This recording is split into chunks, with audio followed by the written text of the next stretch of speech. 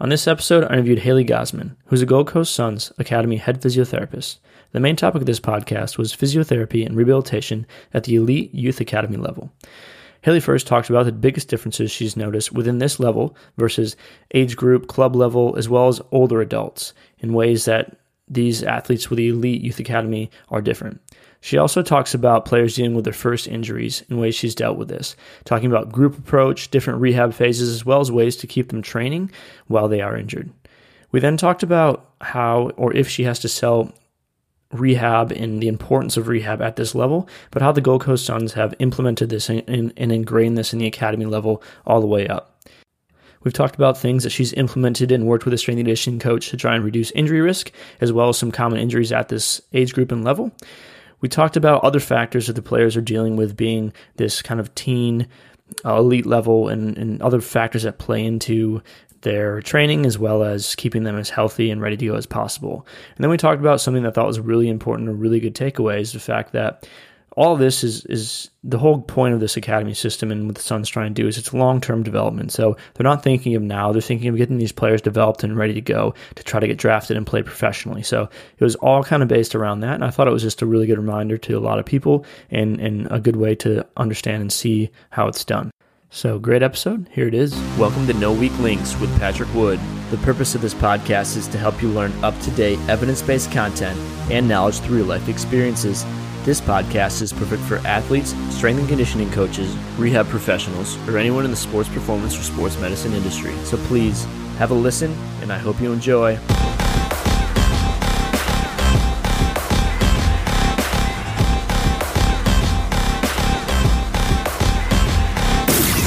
Welcome to No Weak Links. I'm your host, Patrick Wood, and today I have on Haley Gosman, who is the Gold Coast Suns Academy head physiotherapist. So thank you very much for taking the time to be on, Haley. If you first just want to introduce yourself and talk about your background, what you used to do, what your career is now, and then we can go from there. Sure. Thank you for having me. So I'm Haley. I'm a titled sports and exercise physiotherapist. I did my Bachelor of Physiotherapy at Charles Sturt Uni in Albury, graduated in 2011 and went straight into private sports practice after that. So this is my 10th year working as a physio now. It's my 9th year working in AFL as a physio. So I spent my first year working in Canberra in a private sports clinic where I had really good exposure to a whole heap of different sports, but very quickly worked out that I liked AFL the most as I sort of grew up with AFL and my family's really into it. I then moved up to Brisbane and I spent 2 years working with the Aspley Hornets, which is in the NEAFL. So the NEAFL has now turned into the VFL, but the NEAFL back then was the Queensland, New South Wales and Canberra comp. So really high level comp, basically reserve comp for Brisbane Lions and Gold Coast Suns. And then after 2 years there, I moved down to the Gold Coast and I spent 5 years working with Palm Beach AFL in the Queensland AFL league, which was really, really good. Community football is slightly different to your professional football.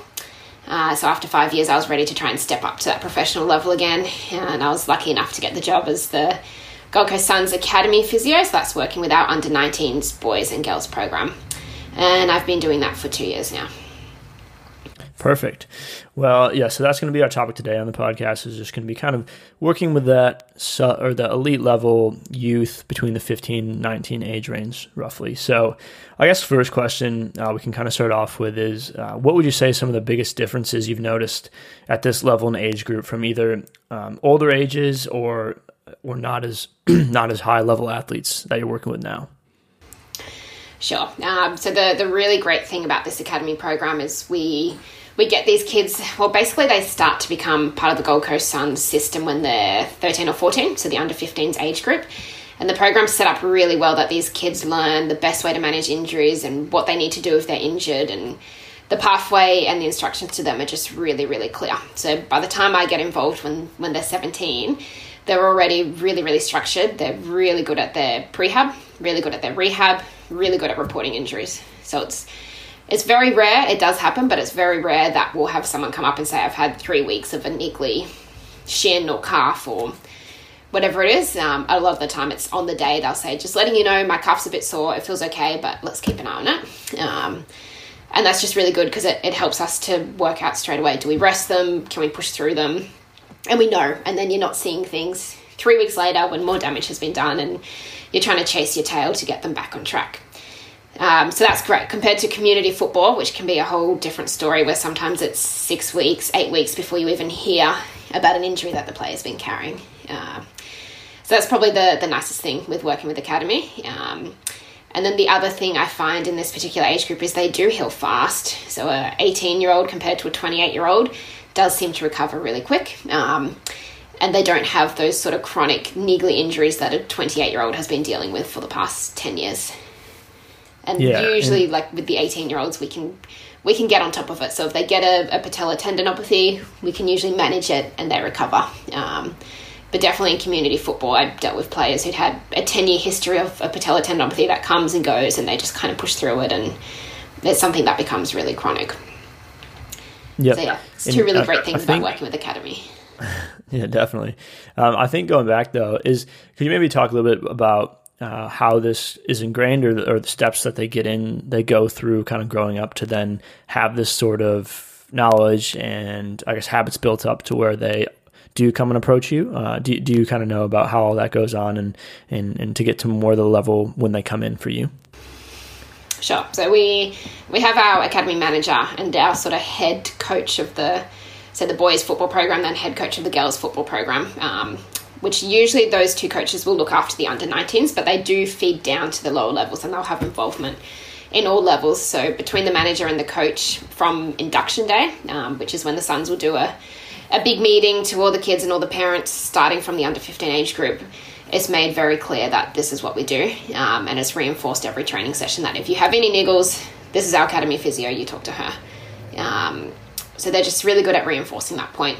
And then we also work very closely with our strength and conditioning coach. So again, like particularly with these 19s, we will see them 5 or 6 times a week. So it's a really close relationship.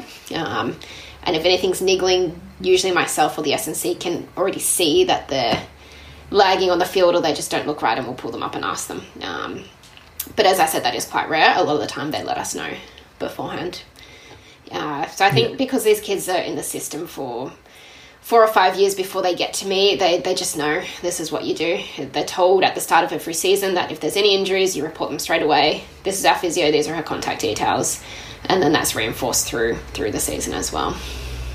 Yeah, nice. And obviously that's going to take some trust to build up in order to tell you, or it's just ingrained. Do you find it that it's not as thought of? Because I feel like in community football it might be more of a level of, if I tell them they're going to try to sit me out, whereas in this it's shaped differently, where if I tell them I can get on top of it and get back playing quicker. Is that maybe a mindset or a shift that starting them young and shown the importance of it kind of changes?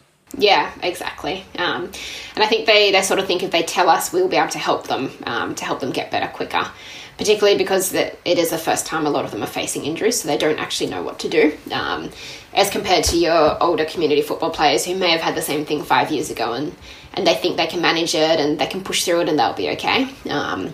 These 17, 18-year-olds are almost reluctant to push through it, particularly because their 18th and 19th year is such a big year, and it's, they need to be at their very best to try and get drafted. So they don't want any little injuries getting in the way. So they're usually very good at reporting it. And we're really good at just having open discussions between myself, the coach, and the S&C about, this is what the injury is, this is what you have coming up, this is what we prioritize as the most important games, so we want to make sure you're right for this, this, and this. And if that means we have to push through this, then we can do it. Or if it means we rest you now and have you right at the back end of the year, that's more important.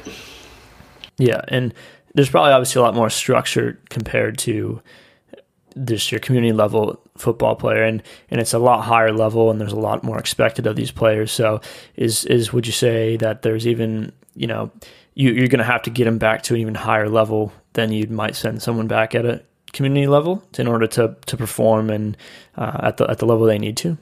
Yes, exactly. Yeah.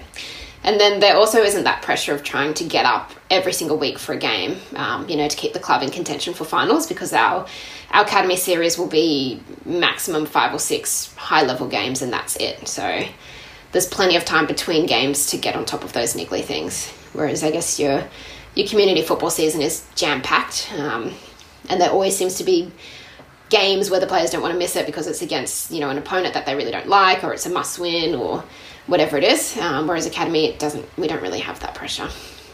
Yeah, so you'd get some multiple weeks off in between each games then? Yeah. So the boys and the girls will have the option to drop back into their club football in between, but priority is very much on our academy series, so they're not pushing through unnecessary club games. Yeah.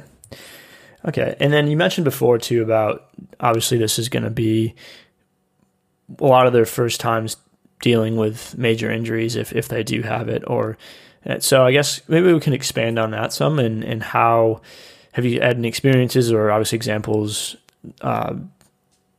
without obviously disposing of any hidden information or whatever, and then kind of examples on how players have dealt with it, and then how maybe multiple different players has dealt with it, and then how ways that you've kind of helped them through these situations. Yeah, sure. So any sort of major injury that we get where they're looking at probably more than 8 weeks out, we always get the sports doctor involved so they can oversee the rehab from a sort of higher medical point of view.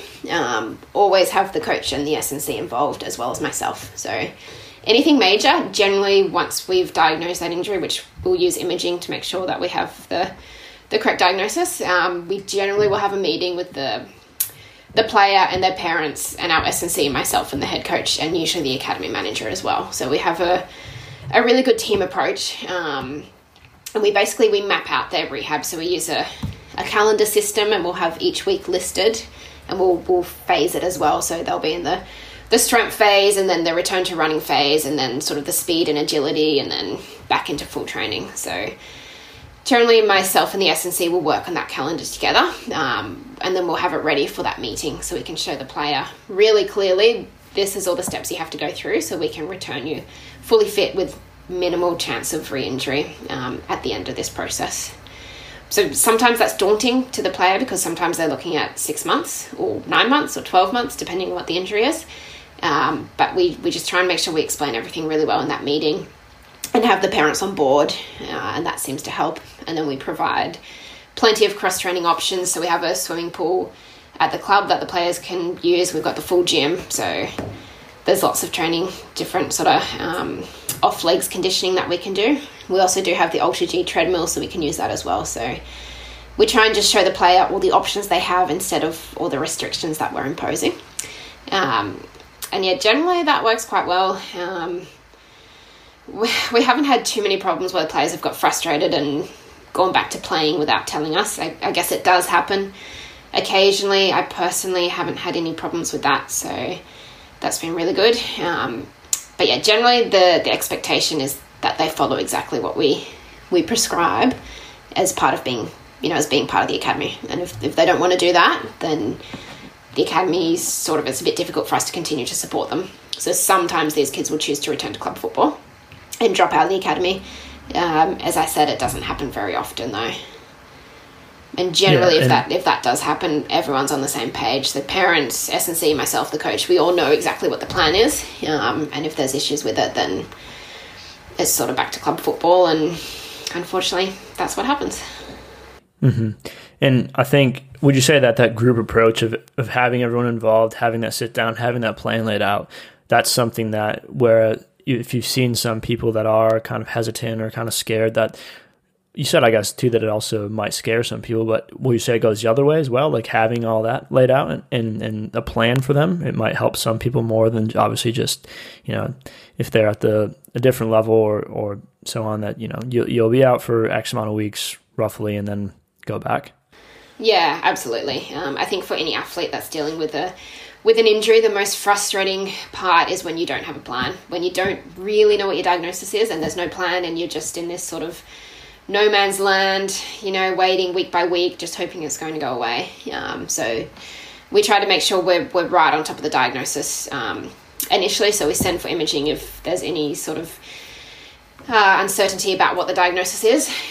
Once we get that imaging back, if we're still a little unsure, it's a bit vague, then sports doctor is involved straight away and they'll set the timeframes for us. And then we can make that plan. And I think, if a player can see each week this is what they're going to do, it definitely motivates them to get back. As opposed to if you just say, okay, you've got 3 months before we can start running with nothing to fill in that 3 months, it's pretty demoralizing and it's very hard for them to get motivated. Mm-hmm.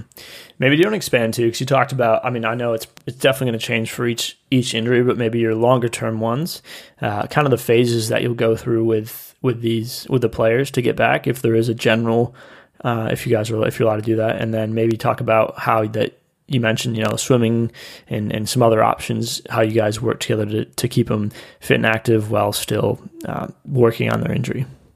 Sure. So probably one of the most common injuries we see, and it tends to be quite a long-term injury, is a lumbar stress fracture, particularly in our 16, 17, 18-year-old boys. We've had quite a few in our program, and that tends to just come about from all the load that they're doing and combined with the fact that they're growing. So generally, we prescribe about 6 months for this injury in terms of return to play. And initially, the first sort of 6 to 12 weeks is completely offload, so it needs to settle.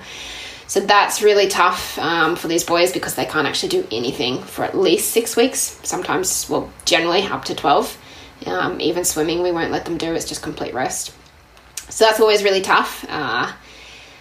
There's not a whole lot we can give them in that phase, but we still get them to come along to training each week, so they're involved and we're checking in with them. And then once they get to that time frame, then we can start with some light gym and we start the swimming, we get them on the bike. So then we start to do, so the first phase is like your off legs phase completely, or complete rest. And then we move into a conditioning phase and a strength phase, trying to build up their glutes, their core, their lower back strength in general. And then eventually we start to move into the return to running phase. So that'll be like a cardio phase to start with, and then we'll go to a little bit more running intensity, so agility, and increase the running intensity, and then start to add in some match simulation drills. And then finally start to add in some contact drills, and then it's back into modified training without contact, full training with contact for a couple of weeks before we look at returning to play. So that's... Oops, sorry. Sorry. Go ahead. So yeah, that's for a lumbar stress fracture. For a shorter term injury, so say a quad strain, which we do see a little bit of in this age group. So the initial week will be off legs, but we'll get them boxing, seated boxing if we need to, if it's quite a high level quad strain. Swimming, if it's high level, it's swimming with a pool buoy between their legs, and in the gym doing upper body. So that's for the first week. The second week we start to move into a strength phase, so really specific quad strengthening exercises, and we progress them over the next few weeks. Pretty early on we'll start to add just really low intensity running as well. So from 3 to 4 weeks onwards, it's the conditioning phase with the running, so it's longer, slower, steady running, and then we start to add that agility intensity with the running, add the speed, then add a kicking, so introduction to kicking, which we usually would start with an Oz kickball, then build up to a normal football, and then we start to go more into your match sim and your really high intensity running. Mm-hmm. And you said before that you obviously are working with S&C throughout this, so maybe you want to talk a little bit about how that collaboration goes, that you found that works best in order to get the players back at quickly and safely as possible. Yeah. So working with the S&C is great. I think it makes both of our lives a lot easier. So I'll do the initial diagnosis. We'll work with the S&C to formulate our time frame. So say if it's a hamstring strain and we're looking about 8 weeks to return to play, I will generally do all the running return to play. So their running sessions each week, and the S&C will look after their gym program, which is great. And we'll talk together and make sure we both agree with what's happening. But yeah, I'll heavily supervise every running session that they do, and S&C will supervise every gym session. So yeah, it's really great that way. And then do you guys have any sports science at that level as well? And do you guys go into GPS with all that, or is that more of your the highest level? Probably that's more the highest level. Yeah, we'll use a GPS through our games, but we don't tend to use it with the training. Yep. Nice. And then I guess, have any of those players that you've mentioned, have any of them, you noticed any common struggles that they go through, whether that be being injured the first time or just a big injury at that level, trying to get drafted right before, a big season? Is there any commonalities that you've noticed amongst them and ways that you've dealt with that? I guess one thing we do see that's quite common is, like, generally our Gold Coast kids are really good at following our protocols, and they know about the reporting of any injuries and what to do from there. But every year we do have kids that come down from North Queensland or Northern Territory, which have grown up with a different system. It tends to be a bit more of a laid-back system. So they come into our program, and even though they're told to report, they don't necessarily report. So occasionally we pick up on injuries 2 or 3 weeks later when more damage has happened, and the rehab sort of already is on the wrong track. From there, so I do find with those kids that they don't follow instructions as well as our Gold Coast group, which is purely just because that's how they were brought up. So it's a general statement, but generally their rehab is a little bit more complex and takes a little bit longer. Occasionally they do have a recurrence, usually in the first 2 weeks after the initial injury, because they haven't followed our protocol or they haven't actually told us. And then with this group, it's extra hard because they are away from home. So they're living out of home for the first time. They're 17, 18. They've had to go to a whole new school, meet new friends, and they've basically come down here to pursue their football dream. So there's a lot of pressure on them to try and get drafted. So it's a lot of stress. And then you throw an injury in, which some of them haven't ever had any injuries, and they don't realise that if you don't rehab this quad properly, it could turn into a 3 or a 4 month thing. So that's really tough. It's again just trying to make sure we educate them as best as we can, and then making sure they do have some support systems in place. So whether our club psychologist needs to get involved or our welfare officer, it's just making sure that everything else is running smoothly for them down here. Yeah, okay. And then with those players, whether that's complex or just a certain situation someone wants to play, and how do you, I guess, sell or show them the importance of rehab, or talk to them about the importance of rehab and doing it properly without so they decrease their likelihood of getting injured again, and then so they can get back to playing at their highest level? Because, I mean, I know you said initially it's been ingrained in them, which is, a lot, which is a big benefit comparatively to normal, but I mean, I'm assuming still the, teenage kid is still going to want to play. So is there ever, instances or things that you do about that to help them, maybe hold it back that extra week that they need to, or really commit to this even though it's going slow? I guess the best thing we can do is try and use that combined club approach. So I would tell the athlete that, look, this is going to give you the best chance to have a full season if you can just hold back that extra week. And then the S&C will reinforce that, and then the coach will reinforce it, then the team manager reinforces it. So the athlete knows they've got 4 or 5 people that are looking after their best interests. It's not just the physio who's holding them back, it's 4 or 5 other people. So generally that team approach, it's not like we're ganging up on them, but we're more trying to show that support. But then they also know the coach isn't going to pick them if S&C and physio haven't cleared them. So... And then, they have that option to go back to club footy, but generally the Suns' relationship with the club football teams is really good as well. So if we've said to a club that, they're not okay, then generally the club's not going to play them either. It's that team approach to try and support them and educate them as much as possible. If they're really adamant that they want to play, they can always go get a game at school or something where our relationship isn't quite as good. And that's obviously hard to stop, but I think we make it aware to them what the risks are. If they re-injure in this game, that's their academy season pretty much done, and that's on them. So we do put it back on them a fair bit, trying to teach them that responsibility. Yep. How does that meeting go with everyone in there? Is it obviously you're gonna, depending on the game or how close it is and how big a game and so on, is that gonna you're gonna have to, the coach's decision might weigh in a little bit, and then risking, I guess at this level too, maybe risking their future careers, maybe your biggest concern. So whereas at the AFL level, if it's the grand final, someone might play, whereas if it's this level, if they're trying to get drafted, it might be a little bit different. Is there kind of more of that thought process at this level, or is it really focused on the season, or more long term, or a combination? Just really depends.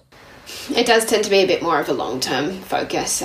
So yeah, their health and well-being is definitely our number one priority. And if they're 30% not right and 70% right for a game, so say they're 30-70, yeah, I guess we may push those ones. The ones that are pretty much 50-50, we probably do tend to hold back.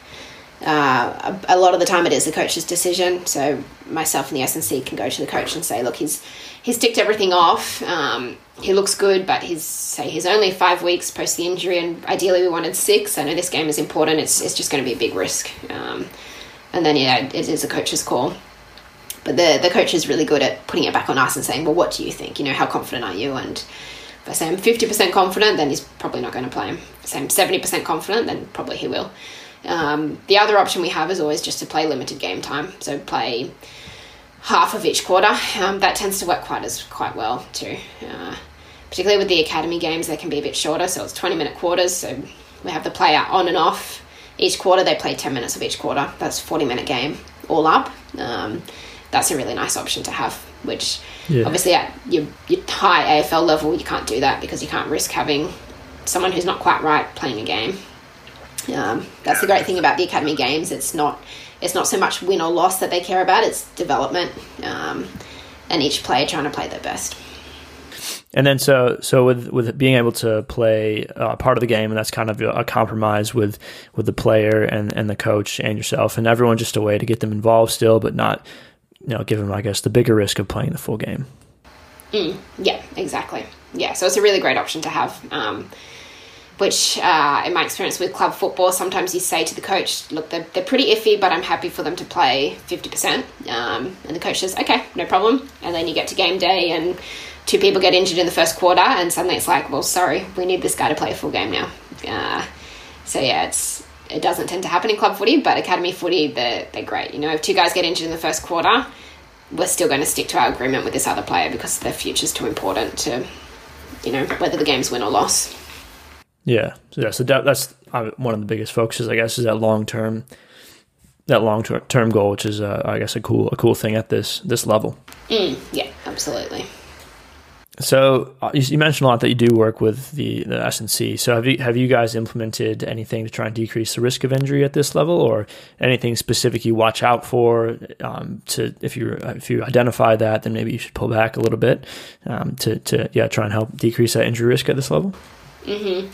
Yeah. So our S&C is great. He comes up with sort of the prehab program each year. So every player does have their individualized gym program from him, which has certain top-up exercises that he wants them to do daily, depending on their weaknesses. So myself and him will sit down and have a good chat about each player that's going to be in our squad this year, what their previous injuries were and what we know their weaknesses are. And then we agree on 3 or 4 exercises that we really need to prioritize for them. And that becomes their daily exercises. So say if they have a history of hamstring problems, we make sure that they're doing really specific hamstring strengthening along with neural hamstring glides as part of their individualized daily program.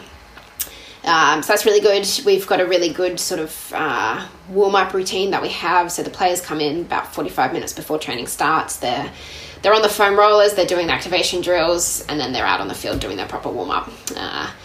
So yeah, anyone who's had some kind of injury, they've always got really specific activation drills to do as well prior to they even start training.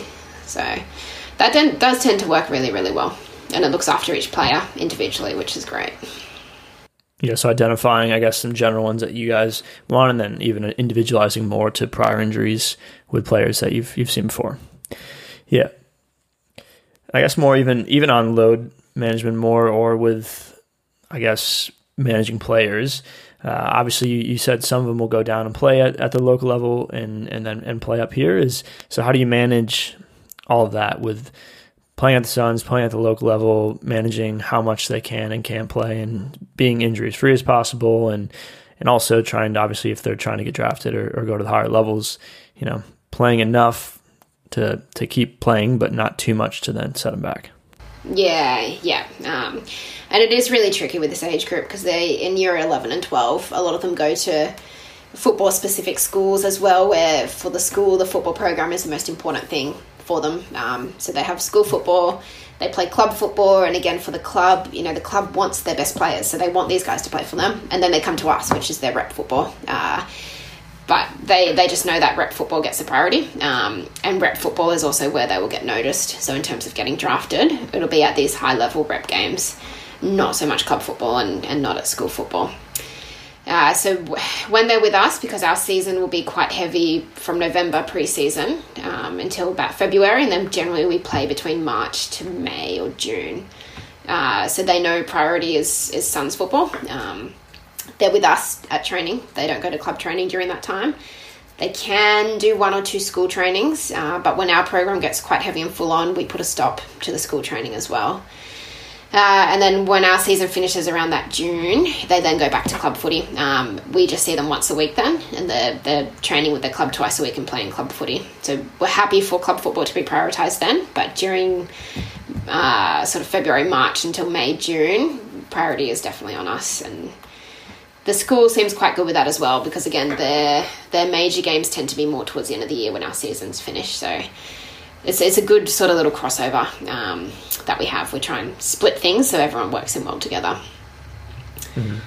And while what's harder sometimes to convince, or is it a big issue with obviously the teenager, but also the parents? So is that ever an issue of, I don't know how much it is of your necessarily job, but you might be involved somewhat, and then get some say in that as well, especially injury wise. But if some parents wanting the kids to play more and so on, is that an issue you see much, or not too bad? It can be. Like generally we start, so if I'm talking about our boys squad, there'll be 60 boys in the squad in November, which we do a cut around January, and then I think we do another cut around March. So by the time we get to that March group, they sort of just know, like, this is how it is. And if they don't agree with that system, generally they haven't made the cut. Or if they're wanting to prioritise school or club footy and they don't like how intense the Suns program is, they don't tend to be in that group come March. So all the ones that make that group in March are very, very dedicated, very driven, and it's so ingrained in them to do sort of exactly what the Suns want. And they'll follow along with that, because they all really want to take this chance that they have to follow their dreams of getting drafted. So yeah, generally parents are really on board with that as well, because they see the Suns as the highest level footy that their son or daughter can play at that stage. And as important as school and club footy can be to them, still sort of Suns takes priority, and they're all really well on board with that. Yep. And I guess what you mentioned before, we talked a little bit about this, other factors that might be adding up to this age group, and some of the ones that are away from their families and so on. So do you maybe want to expand a little bit more on that, of other factors that you guys try to take into account, of training, of injuries and so on, to try and help these teenagers get the best that they can out of playing, and if they're rehabbing as well? Yeah, sure. So yeah, we have to remember that these are year 11 and 12 students, so school stress obviously has a huge impact on them. A lot of them have part-time jobs as well, so they're trying to balance training 4 or 5, 6 times a week, plus games, plus a part-time job, plus studying for school, plus the ones that have moved down are also living out of home and they're in an unfamiliar environment. So there is a lot, and definitely at the Suns we're really understanding of school stress. And usually, because our group is quite small, by the time we get to March, we can tell when different people in our group are struggling. They don't seem themselves, or they're not as chatty, and usually it's quite obvious to us. So it's just a matter of pulling them aside and working out what's going on. And if they're really struggling to balance school and football, then priority will be on school. So we give them 1 session a week off if we need to, or we try and support them as best as we can in that regard. And then, yeah, of course, sort of year 12 stress can have a massive play on the injuries. Sometimes we'll see a simple injury that just isn't doing what it's meant to do, and when you talk to the athlete about it, they've got all this other stress going on, which is feeding back into the injury cycle. So it's getting our welfare officer and our psychologist involved with that as well, and trying to just give as much support as we can. And then obviously the other thing to look at is their diet. Make sure they're recovering as best as possible, so we have nutritionists involved as well, particularly for those kids who are who are living out of home, because by the time they finish at the club, it's 7:30, sometimes 8 o'clock at night. They drive home, they're ruined after a big day of school and then footy, and sometimes these days they've been at the club at 6 a.m. to do their gym session before school. So the last thing they want to do is go home and cook a nutritious meal. So it's just trying to educate them on meal planning and meal prepping, and making sure that they know what they're having for dinner a few days beforehand so they can have it all planned out for them. Mm-hmm. And then do you guys do any sort of, well, it might not have to be every day, any sort of questionnaires or any monitoring like that to check on these guys? Or are you guys pretty much just, you can tell by the conversations and just seeing them every day? We use a daily sort of checklist as well with them. So they need to fill that out every day for us. So myself and the S&C look at it. It measures their general sort of fatigue levels, their well-being. So it'll look at, I'm trying to think how the scale goes, but it will say how tired do you feel today, between 1, no tiredness at all, to 10, worst tiredness I've ever had. We look at their sleep quality, their general soreness, how sore are they feeling, and how stressed they feel.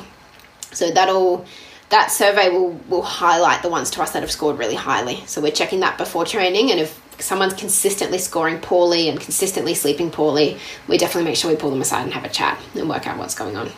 So yeah, that's a great one to tip us off. They also do a little physical screening as well before every training session. So we look at the knee to wall, their neural glides. I can't remember what the other one is. But yeah, there's a few things we look at there, and if anything's coming up, it's a hop, so it's just a 3-hop back and forth, and they're rating any soreness. Plus the knee to wall is great to tell us if they've suddenly lost range, what's going on there, and that can potentially be a precursor to injury. Mm-hmm. So yeah, those tools are really, really helpful. Yeah, okay.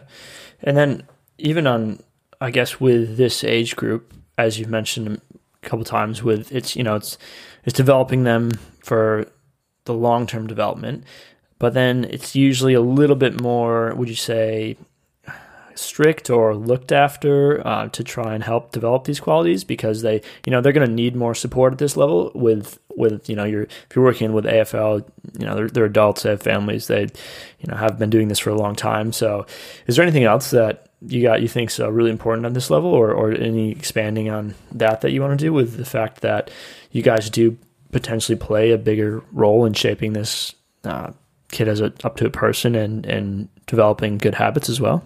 I think, as you said, it is more just trying to get them to develop really good habits, which generally they do have by the time they're sort of in their 18th, 19th year. But yeah, it's putting it back on them to make sure that they are ticking every box and doing everything right. And if they're not, if they're missing sessions or whatever, generally that gets found out pretty quick, and they get dropped. So it's sort of on them to do all the right things. But yeah, in terms of putting anything else in place, I think we've sort of already tried to do it by that stage. So it's with the gym routines, it's with the pre-training sort of screening, it's the reporting of injuries, and then they know they can reach out for help if they need to. They know that myself, the S&C, the coach, the manager, we're all available if they need us, of course. Okay. I guess one last big question here. We'll talk about advice to the youth athlete, the parent, as well as the support staff, whether that be strength and conditioning, physio, etc. What's your biggest piece of advice for each of those 3 categories to try and, help achieve the best result in this higher level setting for, like I said, the athlete, the parent, and then the support staff? So my biggest piece of advice to each person from a physio point of view, basically? Yeah, from your experiences in the kind of elite youth or academy level, and then you're from the physio side as well. Yeah. So I guess to the athlete, my biggest piece of advice is just trying to be on top of any injury really early. So making sure they report it really early to us, because then it's my job basically to work out, is this going to be a concern, or is this something we can push through? Because then we can get onto something just so quickly. So, a lower back that's been sore for a day or 2, we can easily offload that and settle it down, as opposed to a lower back that's been sore for 2 months, which potentially may now be a stress fracture that they haven't told us about because they thought it would go away. Now we're looking at that could be 6 months out. That's half a year, if not your whole season gone. So it's just trying to get them really body aware and to report everything to us so we can work out how important is that, basically.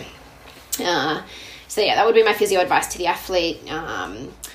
Physio advice to the parents is probably just making sure that they're not pushing the kid too much. As we talked about, they've got those 3 different types of footy. They've got club footy, school footy, and rep footy. So it's as much as that child probably wants to be involved in everything as well. It's more, can we focus them on being able to hold back when they need to, instead of rushing around from training to training, because that's when we'll see the overload injuries for sure.